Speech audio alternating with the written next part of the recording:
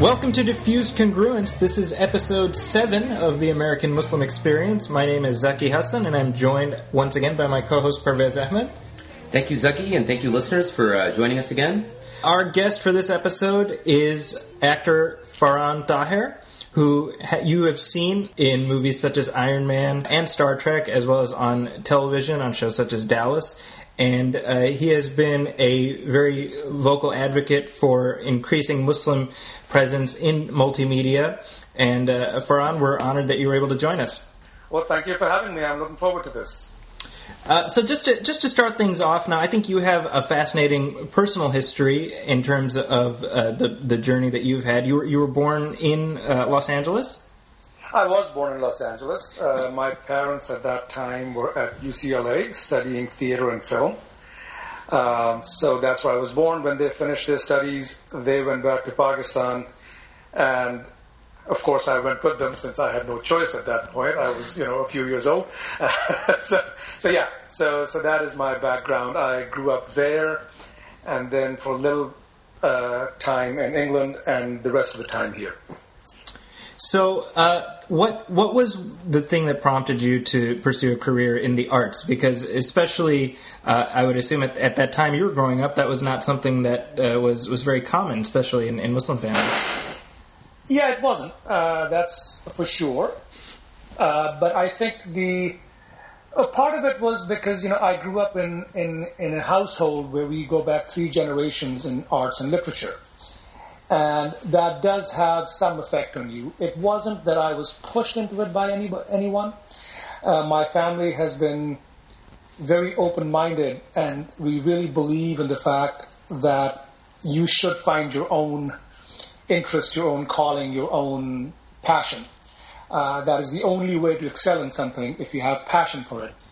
I had always thought about being an actor. I think in the beginning, just as a little personal secret. And as time went on, I realized that this is what I wanted to do. There was a peace and there was a kind of excitement that I felt when I was in theater or around, that environment. Did you start some of that in Pakistan itself before you came back to the United States? It's funny. As I said, I was around it a lot. I didn't do it as much in Pakistan as I did after I came to the U.S. But funnily enough, my first TV show was when I was a freshman here in college, and I went back to Pakistan for my summer vacation and ended up doing a TV show there. So that was one of the first introductions of actually getting in front of people and performing. And what was that project? It was a TV play, a teleplay, directed by a very well-known Pakistani director, Saira Kazmi. And funnily enough, my mother was in it, not playing my mother. So that was a bit of a trip to actually interact with her as a whole other character. It was a learning experience to see, to meet my own mother as a professional, rather than as my loving mother that I've known for all my life. So that was great. And you were how old when this project happened? I think I was 18, 19, something like that. Okay, so we're talking. We're talking centuries. No, it was yesterday, actually. Yeah, no. Whichever one you want to choose out of those. It all blurs together, right? Exactly. So, what was your first sort of transferring over to the States? I mean, at what point did you start looking into pursuing acting as a career here? I was an undergrad at Berkeley, and I had gone to Berkeley to pursue economics and business as my major. And I always found myself in front of the theater. And slowly, I started to find myself in those classrooms rather than not just in front of the theater building. And it started this strange, I wouldn't call it a battle, but this dialogue within me of what I thought I should be doing and what my heart wanted me to do. And I was fortunate enough to have a really wonderful, sensitive advisor who looked at my transcripts and said, well, what gives? I mean, how are we going to put this together? You're schizophrenic here, and we need to find some bridge, or you won't graduate for another 25 years. So let's find some way of bridging this gap, and we did. I was focusing on economics and business models in developing countries at that point. That was my focus. And what we found was that if we started to look at theater or performing arts in developing countries and applying some of the business side of it to that and how that has fared, and also how the expression changes when there was a change in the political system or ideologies or economic systems, what does that do to the artistic expression? So that is what I ended up focusing on, and that kind of, in a strange way, opened up a lot of avenues for me.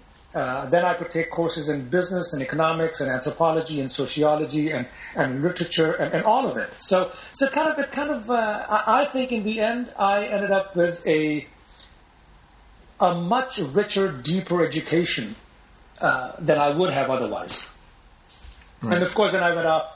I decided when I graduated from there, I ended up working in theaters for about 6 years, and then pursued my graduate level work, in theater at Harvard. That's right. And so then, I guess from there, did you automatically, like your trajectory was already sort of Hollywood bound, or were you still maybe considering going back to the arts or to theater or to the television and film industry back home? Well, I mean, it has always been all of that. Hollywood came a little later. My ideological belief is that quality counts. Yeah. And I think that should be our belief anyway. I ended up working in theaters for a very long time because I was looking at Hollywood, and at that point, there weren't any real options in characters that you could find some depth to. Theater, on the other hand, is a whole other beast. If you have a command over verse, you can do Shakespeare, and nobody really cares what color you are, what religion you are, what faith you are, because the visuals just by walking into a theater and giving up this idea that by turning on a light it's day and by turning it off it's night. That's right. You're suspending that belief, and I think that also translates onto stage as to who is performing for you. As long as they're believable, as long as they can execute the character and the story well. So I ended up working in theater for a long time, and then transitioned over to film and television here when I thought there was a little bit more of an opportunity to do something that was not just stereotypical or not just one-dimensional. So your first feature was The Jungle Book, I believe. Yes, it was. That was Stephen Sommers. Yes, it was.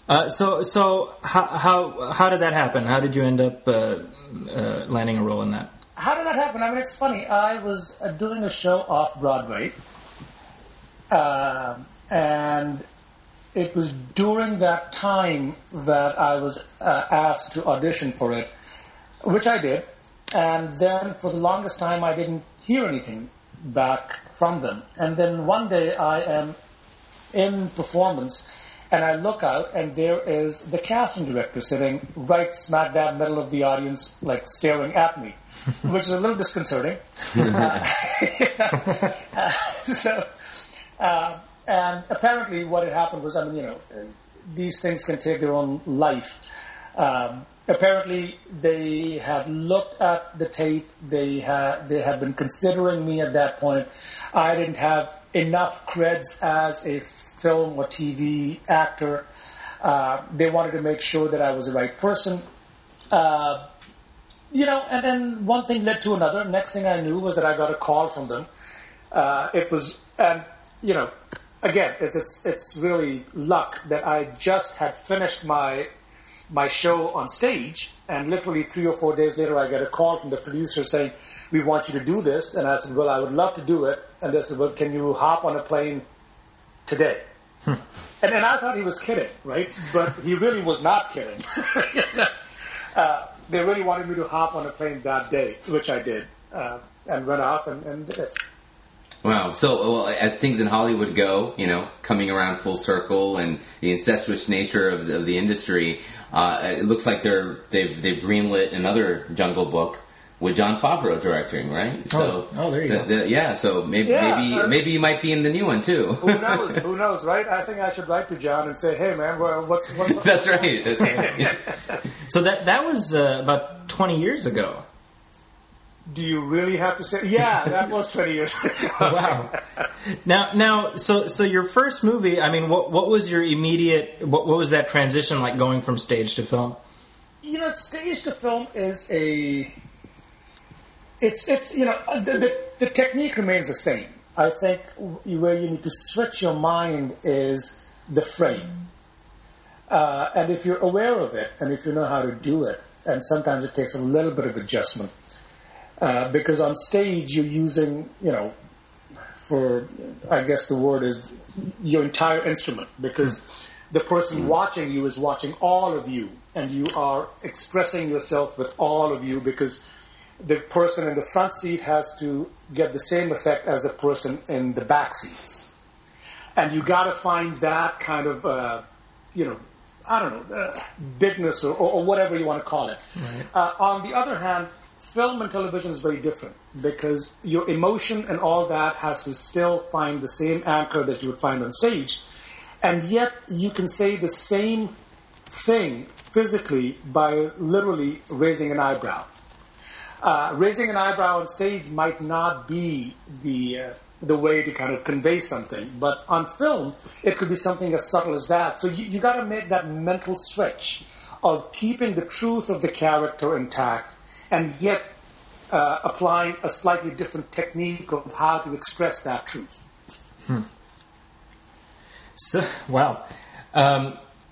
Now, given, just the body of work that you've accumulated, you're obviously one of the most prominent Muslim personalities that's working in the industry. And what are some of the challenges you've encountered as far as you mentioned, you alluded to sort of the struggle with stereotypical characters and things like that, and just sort of embodying your own faith?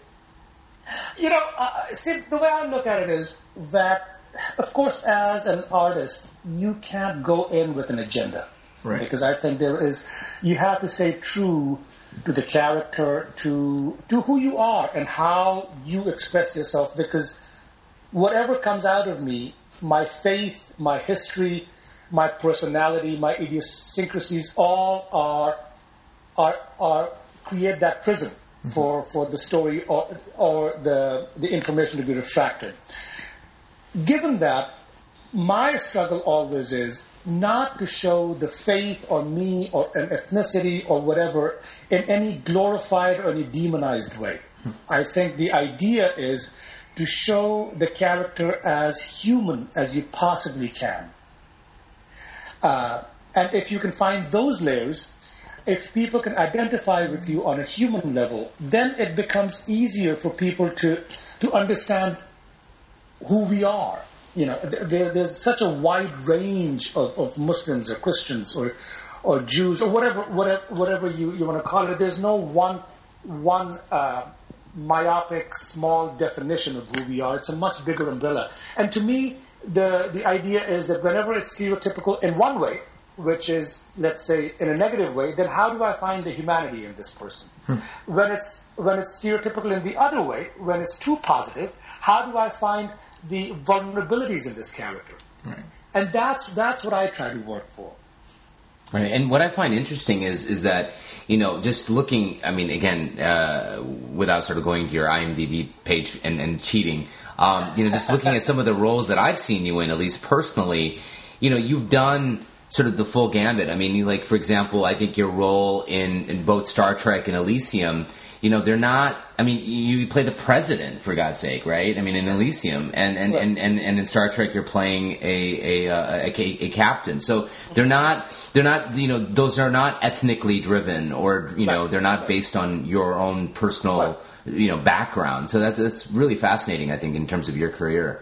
Yeah, the other thing one has to be very sensitive to is that, you got to stay true to the character. So one thing that I am very aware of is that if, for some reason, I have done 2 or 3 characters which are, say, a bad guy or a good guy, you also have to look at the body of work that you're presenting. So if I do 2 or 3 bad guys or 2 or 3 good guys, then I should be able to, and I should switch it over. I should give a different variety, a different taste of what I can offer. Sometimes I succeed in it, sometimes I don't. I think that's also part of it. But I think you got to be sensitive to that. If you keep on doing one thing too much, then you become a one-trick pony. So I think, sometimes you can find that variety within the character, and sometimes you have to find that variety within the body of work that you're presenting. So yeah, I mean, I've been fortunate enough to be able to do Star Trek and play the captain and play the President in Elysium, but by the flip of it, play the bad guy in Iron Man or a prison inmate in Escape Plan. So, you got to find that variety for yourself and for the audience. Well, and I think it's safe to say that probably the work of yours that most audiences have seen is probably Iron Man.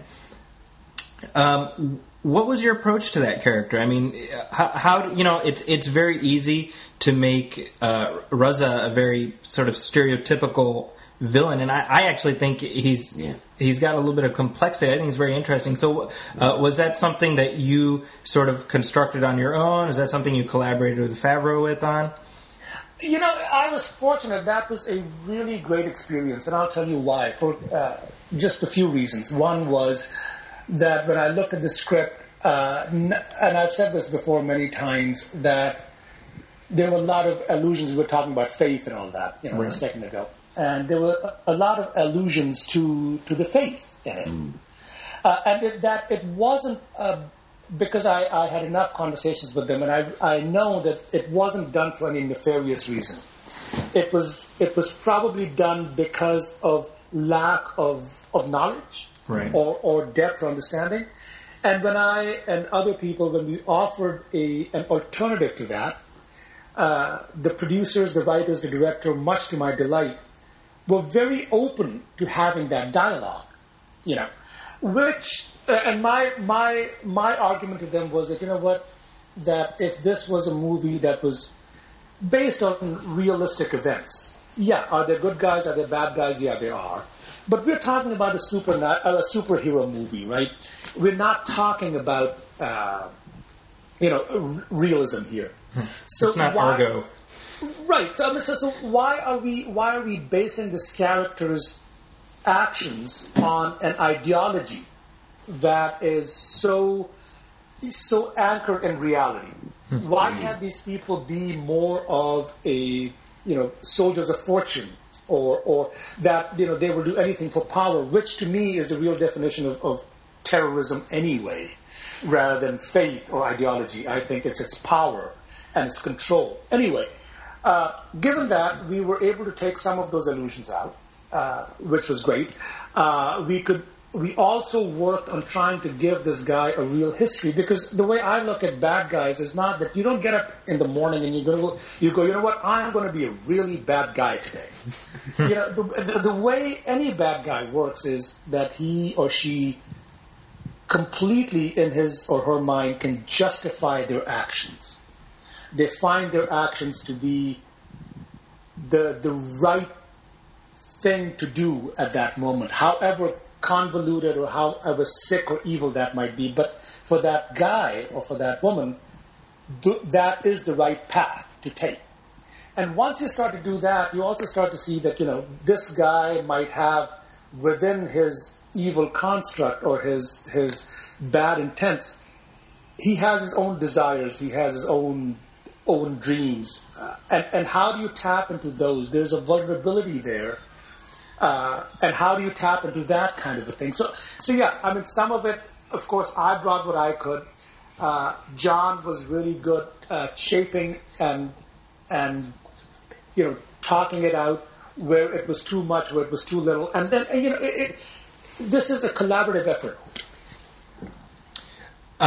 Now, in terms of that idea of collaborating, I mean, you've worked with some pretty hefty directors. I think some of the most important directors out there right now, and I mean, whether we're talking about J.J. Abrams or, of course, on Elysium with Blomkamp.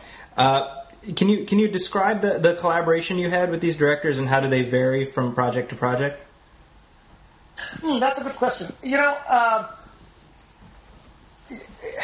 have to understand, whenever you go into collaboration with anybody, I think you have to understand their way of working.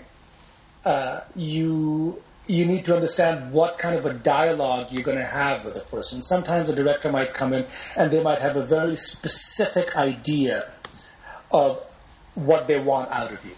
Now, then it becomes your job how to add to that what you're bringing to it, and how to engage the person in the conversation where it becomes a collaboration rather than a singular vision. Mm-hmm.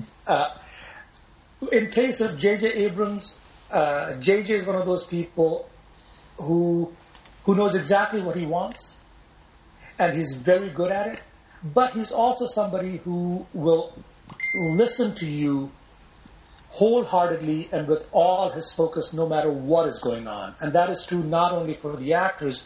It could be the guy who is that day in charge of lunch. And I think what that does is that gives you this confidence and this trust that you want to rise above and go beyond what you're capable of, because you feel a part of a team. Neil is a person who's very laid back, who wants you to kind of explore it on your own. All he goes, yeah, that was good, man. He's that kind of a guy. But he knows where he's taking it. So he might do 4 different takes of the same scene. JJ might do 4 different takes of 4 same takes of the same scene. But both will find their own way to get there, and you have to be pliable enough without losing your own identity and your own voice and your own point of view to be able to find that balance. So now you've got a film in theaters right now called Jinn, and we'll definitely I want to unpack that a little bit with you. But before we get to that, you had an extended run on Dallas over the. Zucky's a big fan. Yeah. So. I'm a fanatical fan of Dallas going back to the. Are you really? I am. In fact, Unabashedly. Let me put it this way. I was watching an episode of the original show a couple weeks ago, and you'll appreciate this actually. It was like a wedding episode, and it's like this is the old school show. Right, and Cliff Barnes gets up and he tries to interrupt the wedding, and my 5-year-old happens to walk in at that moment. He says, "Oh, is that a bad guy?" And my 3-year-old says, "No, that's Cliff."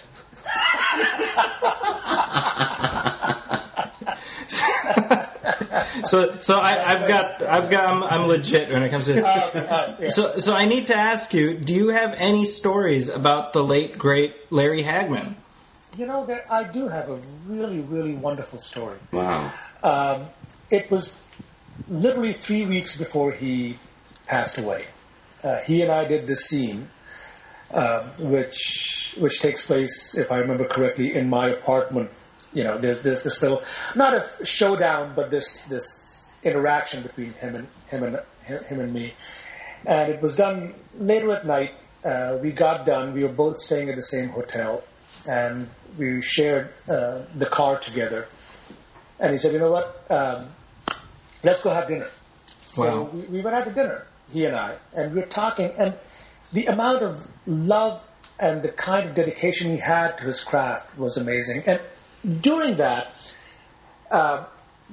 he opened up. He told me about things that I don't think that, I felt so privileged that he would open up personally that much that night. And what I also witnessed in him was that while we were having this dinner, this guy came up all starstruck and tongue-tied and wanted to take a photograph with him.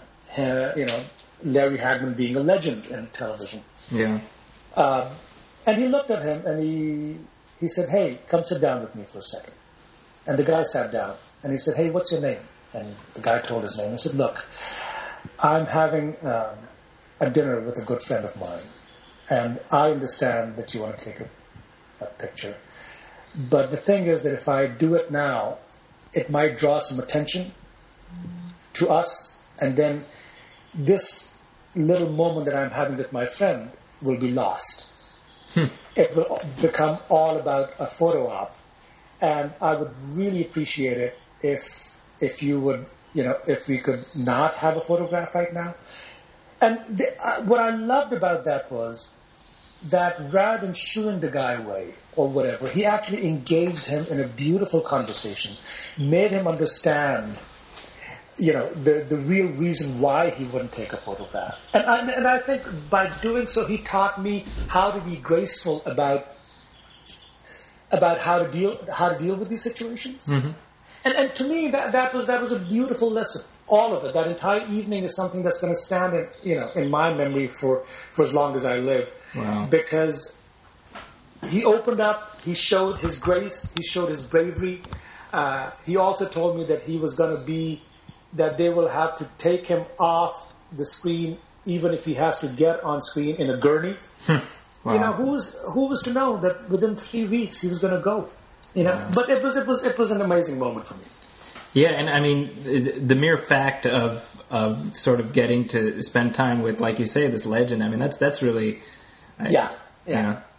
And just sort of picking up off that. I mean, what have been some of the encounters that you've had with people who recognize you? Do you have any fun stories that you can share about that? Look, I always think people are so well-meaning, first of all. And I have usually found people to be very respectful of your privacy, of your time.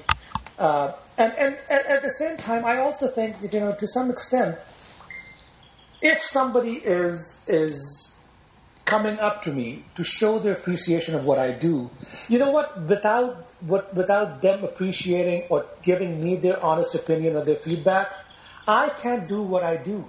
They are part of what I do. If I just wanted to do something on my own, I would have chosen to be an accountant. But I didn't. So I think there's a fine balance that I have to keep.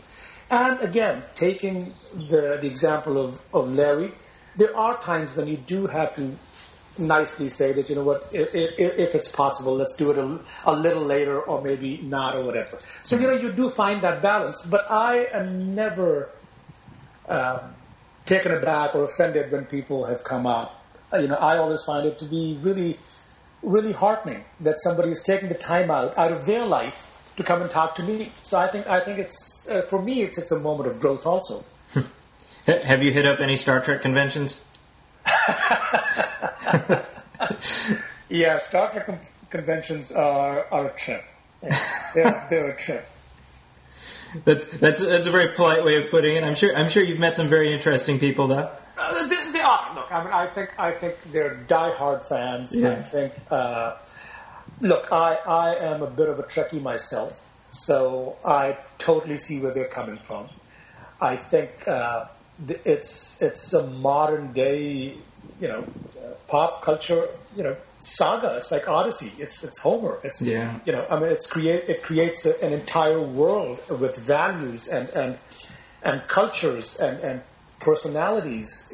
I think it's quite an ingenious creation.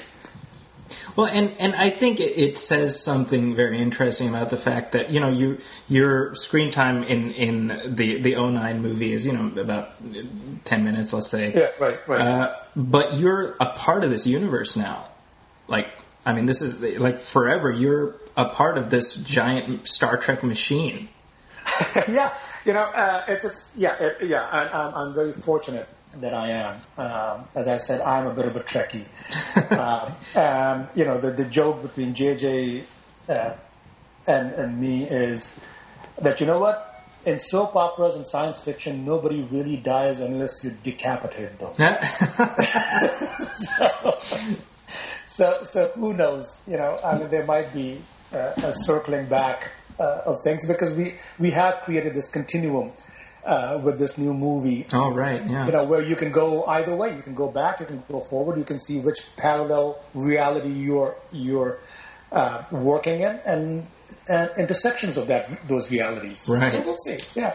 Well, we're talking about J.J. Abrams, so I feel like it's my duty to ask. Any chance you'll show up in Star Wars?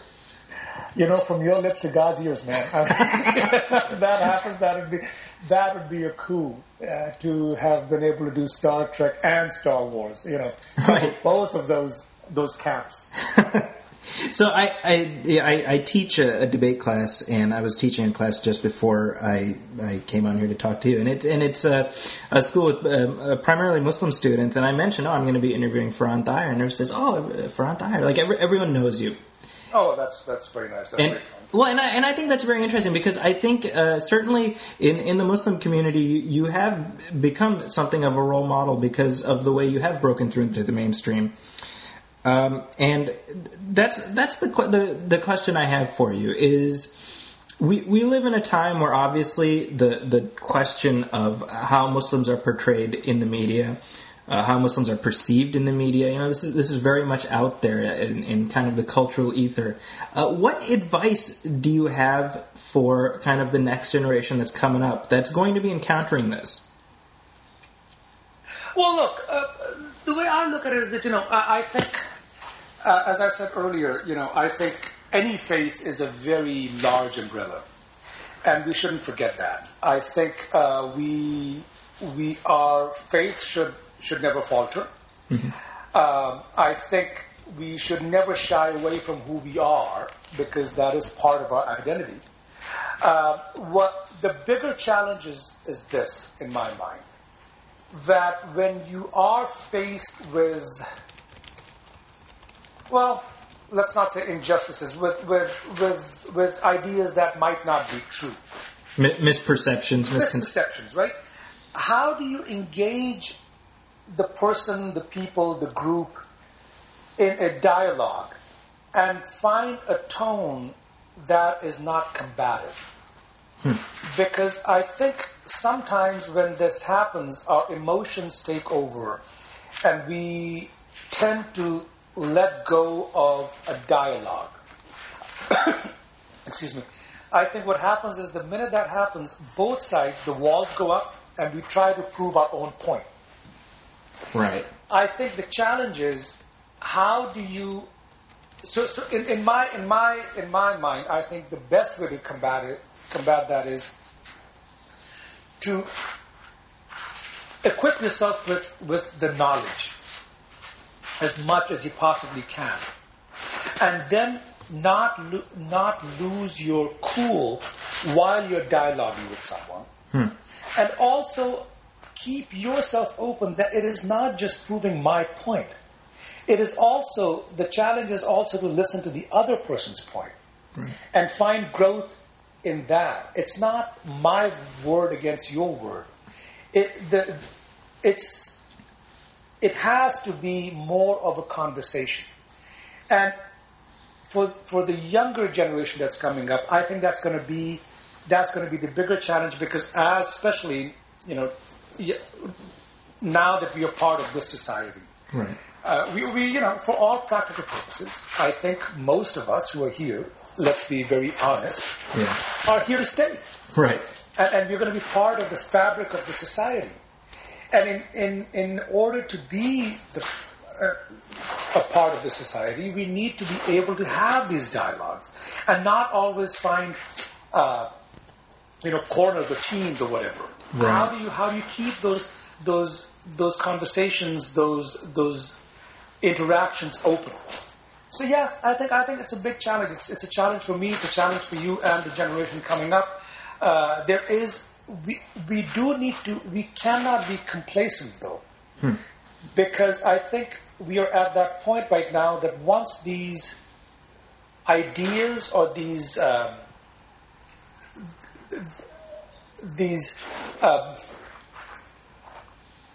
images of us solidify, it will be very hard to break them. Right. So we have to make sure that we are not complacent, but at the same time not combative. I think we need to find that balance somewhere in the middle.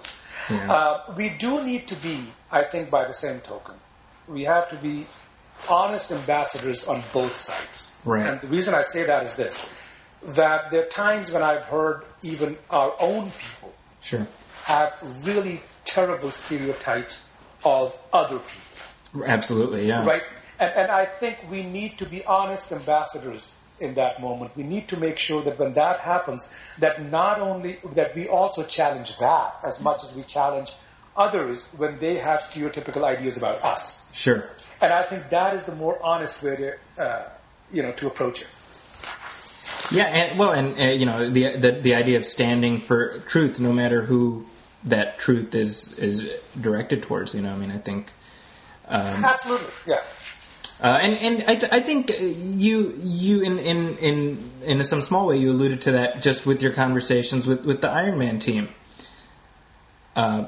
In terms of sort of advocating without, like you said, you're not complacent but not combative. And in a small way, I think that did make a difference, and I think that's very telling. Just circling back around to that film, the way that section of the story is set, it could have been very easy, as you alluded to take it in sort of an anti-Muslim or Islamophobic direction. Yeah. And I think it says something that you don't really come away with that in your mind, Well, I hope not, because we try to do really. There were some obvious things that we did, and there were some little subtle things that we tried to do. Like there are even little exchanges with my gang. I use a few different languages. Right. Yeah. I use Urdu, I use Arabic, I use Pashto, I even use Hungarian a little bit to show that this is a ragtag team of people from all over. Right. Just so that it doesn't pinpoint geographically a group of people, or ideologically a group of people, or religiously a group of people. Right. The other thing we tried to do was the character, we tried to make him so that whatever garb you put on him, in this particular case, because he was on the border of Pakistan and Afghanistan, he could be in that garb. But by the same token, if the same guy could be in an opera in Germany wearing a tuxedo, right, you will believe it. Right. So it was those kind of things that I think you offer it up to people. Not everybody's going to take all of that, but you offer it up for people to have as a layered cake. They can decide how many layers they want to enjoy. Right. From it. Well, and plus, we got to hear Jeff Bridges speak Urdu, which is just... Yeah, we had fun with that one. I love just the way he says that, right? Yeah. It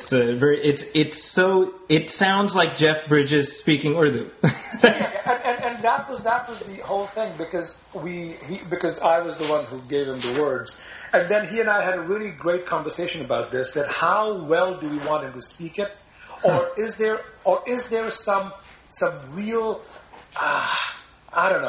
hateful thing that he mutilates the language deliberately? Those are fun things that you do as an actor. Yeah. So I don't know. Those are great moments that you can have. So do we want him to have really a great authentic accent, or does he have this kind of a superiority thing that he wants to impose? I don't know. So there's fun there. That really gives an insight into the process, and obviously Robert Downey's propensity for improvising is sort of legendary. I'm sure you had a real interesting back and forth with him too. Oh, yeah, I have. The story that I've told many times, which I love, is that when we went for the screen test, Robert and I screen tested for it together because they wanted to see a chemistry between the two of us. And right before we went in, I had never met him. We introduced ourselves and said, "Do you want to go over the lines?" And I said, "Yeah, let's do that." And then he goes, "You know what? We're going to go in there. They're going to throw a lot of stuff at us. All I'm saying is, whatever you need to do to me, smack me around, whatever, do it. I'll do the same. We'll come out, we'll hug and apologize, whatever. But let's have fun. Let's get in there. Let's not stop." And John made us do the same scene, I think, 7, 8, 9 times. Wow. Different ways. And it's a testament to what a great actor Robert is. And it makes you, when you're working with a great actor, it makes you bring your A game to it too. We changed it up so many times. I think the last one was literally John came out and said, "You know what, just do it as an old married couple." Wow. So, I don't know. So that kind of interaction, that kind of freedom, that kind of trust goes a long way. And I think he's a brilliant actor. I think I've said this to his face, that he's not only, no matter what genre you throw at him, he doesn't only fit in it, he will shine in it. Yeah. And he is amazing, no doubt. Yeah, and obviously the personal journey that he's gone on over the past 20 years is sort of just an amazing narrative in and of itself. Like, I feel like that's a movie that should be made, True, and I think he has learned tremendous humility from it. He has learned tremendous perspective from it. And I think he is a better person, actor, human being because of it. Right. Sometimes you need that contrast in your life to know what is valuable. Right. Well, and I think that allows us a good way to segue to your current project, which is in theaters right now. And this is, of course, the film Jinn, directed by Ajmal Zahir Ahmed. And so this is kind of a revolutionary thing in that it's drawing from,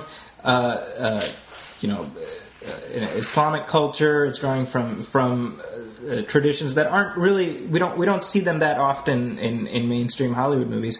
So I'm guessing a large chunk of our audience will not have seen this. So maybe you can give us a little sense of what your role in the project is, and how you came to it. Yeah, without giving too much about the storyline, because I think people should see it. The attempt was, as you said, to bring this other idea of jinn to the forefront. Right. This idea that is, very, very well known in the East, but not as well known in the West. Here, Hollywood has made, jinn has become the blue genie out of a bottle kind of a thing. Right. Rather than a force or a being or a spirit to actually come to terms with. Right. So that was the attempt to kind of find this other side to this whole. I don't want to call it mythology, because it is, it's jinn is spoken about in the Quran. It's alluded to in the Old Testament. Right. So it's not just a mythology. It's more than that. Right. So that's that was the attempt.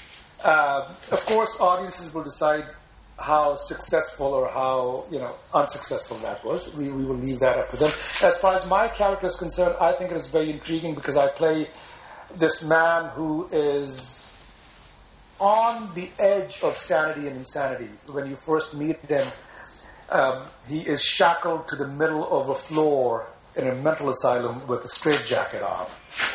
And to me, that was a great challenge, because you're not creating a linear character who progresses forward.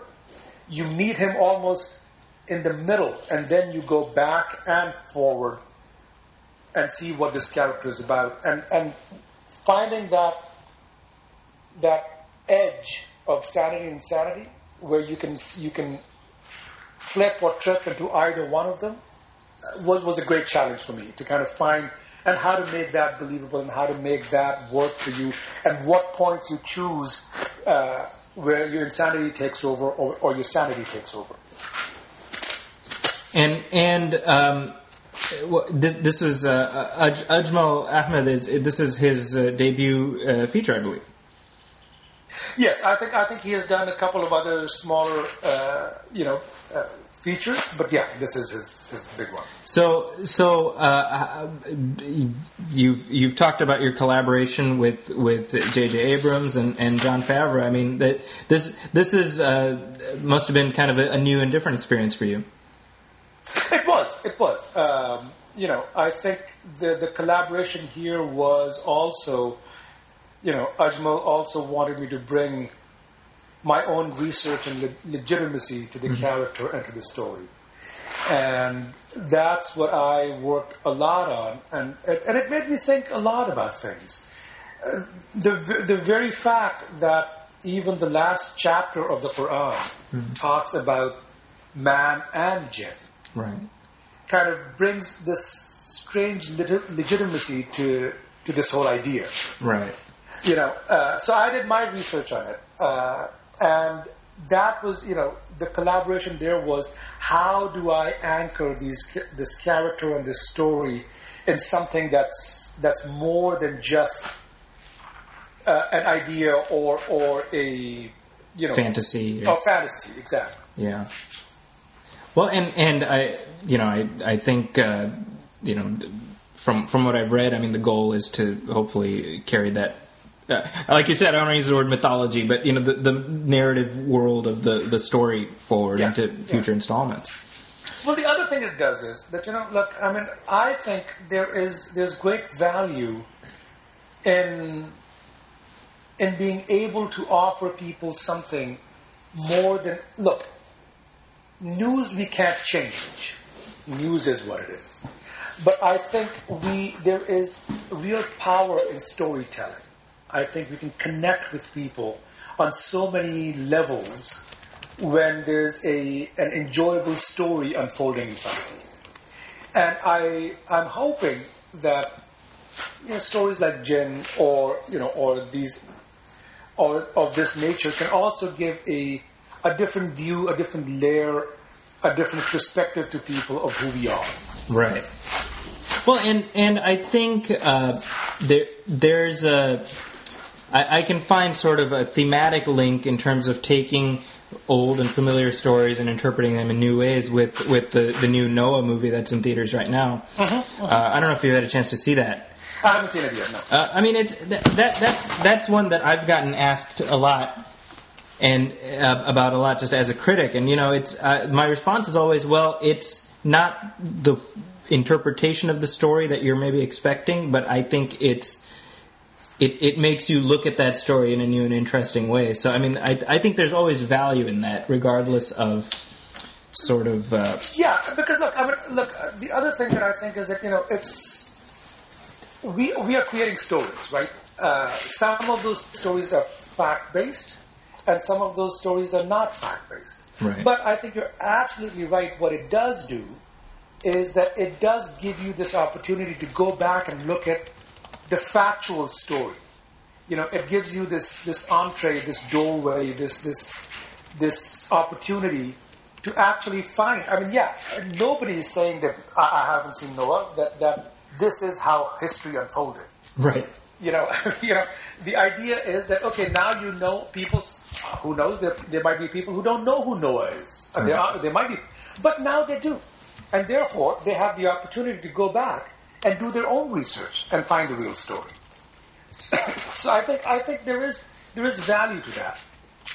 Right. Yeah. And I think it's always good to just have these conversations. I mean, I think these are always stories that are worth telling. So I know that coming up in a few weeks there is the Muslim Advocates Gala, right? And you're co-chair Yes. of that event. So I figured this could be a good opportunity for you to kind of talk about that organization and what the expectations are and what you're hoping to achieve with that event. Well, I think Muslim Advocates is really a wonderful, wonderful organization, because I think what they stand for is making sure that our rights are not trampled upon. They also what I also love is that they're not just doing it for Muslims. They're making sure that they also offer their services to other ethnic groups, other faiths, other people. Create those bridges, and I think that's what drew me to them. They have been great advocates for causes, for making sure that Congress and the society and the judicial system does have the right framework to interpret certain things in the society. So yeah, that's their attempt. They have had series of these galas where they bring prominent people in and have a dialogue with them. And they're not just politicians always. They're people from all walks of life. And I think it's important to create those dialogues, because we're not going to solve these issues in one conversation. I think there has to be a series of conversations. And I think it's their way of creating those opportunities for people to interact with each other. Right. So we're hoping that this gala, does that this time also. And the event will be. I should pull up that information. It's going to be in the Bay Area, I believe. It's going to be in the Bay Area on May 3rd, I believe. So I hope people can join us. For sure, absolutely. And I mean, what other projects do you have in the pipeline? What are you hoping to accomplish within the next few months? Well, actually, sorry, before you go there, I want to kind of maybe just quickly circle back to some of the things that you kind of alluded to earlier in your conversations about Muslims and the arts in general. What do you think in terms of just the response from the Muslim community has been to some of the work and projects that you've done? I mean, some of the direct kind of response and feedback that you've gotten has been? I've been very fortunate, I have to say. I've gotten very good, warm response from people. At the same time, I do encourage Muslims and people in general. And this is a shout out to actually parents, really, that don't hold back your kids from exploring this side of life or this particular field, because I think media is a huge tool right now, right? And I think the more of us who can enter it from different angles, from different sides, I think the better it is, because then we add the voice in this global world that we live in now, where I can sit here and communicate with somebody in Pakistan or Doha and figure out what they're eating as they put it in their mouth. I think there's great power to that, and I think we should be able to encourage our next generation to explore this.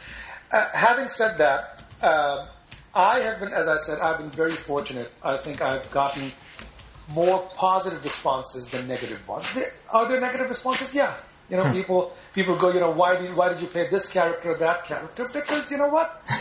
The truth is that there are all kinds of people within our community. Yeah. Some are good, some are bad, and it's my responsibility to show all those sides, and I'm not going to shy away from that. Right. Now, I mean, I imagine, just given your body of work, I mean, you've been approached by international film industries. I mean, in particular, I'm thinking of Bollywood and the Indian film industry, and back home in Pakistan. What's been sort of the approach that you've taken with regards to those type of invitations? It's I'm always open to them. I think there should be no boundaries as far as art is concerned. I think we should. I have done stuff in Pakistan. To me, it's always about a good story, and it's about a the subject matter. So, anytime and every time that something like that has come up, I did a TV series, serial in Pakistan a couple of years ago. Okay. Just because, I think it's important. I get to learn from them, and I can also share what I know with them. I think those interactions are very important. Well, and as I was alluding to earlier, I mean, what are your upcoming projects that you'd like to get the word out about, or that you can, Yeah. I'm starting a movie in May called Kids vs. Monsters, which is kind of a kids movie, which will be fun. I'm also leaning towards doing a little bit more producing of content. Okay. Which is, I think, a natural progression for me. The other thing that I'm very excited about is I am part of this company we're launching hopefully next year, which would be a media funding company, which actually curates, creates, and even commissions content that we think needs to be brought to the world. Great. So that is something that we are very seriously looking at it, because I think there's no dearth of good ideas out there. Right. But the conversation always comes to a halt when you ask, do you have the funding for it? So I think we need to put those two together as much as possible. Create a marketplace where good ideas and brave funding or investors can find each other and bring good stories to people. So that's so those are the projects that I'm working on. So some of them are actual acting, some of them are producing, some of them are creating this kind of funding resources for media. Wow. Well, I think that's a great place to leave it. Farhan Tahir, where can people find you online? You can find me on Facebook. You can find me on Twitter. Facebook, you can go and there's a page, a fan page. You can go to that. There is a Farhan Tahir 123 Twitter handle that you can come and visit me on. I try to say hi whenever I can. Those are two good places. If people want to go to the IMDb page and see what is going on with me, that resource is always there. Or just come talk to me when you see me somewhere.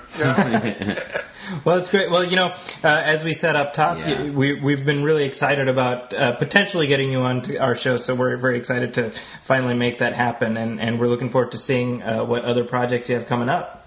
No, I appreciate spending this time with you. I think it was a lot of fun for me to have this conversation with you guys. So thank you.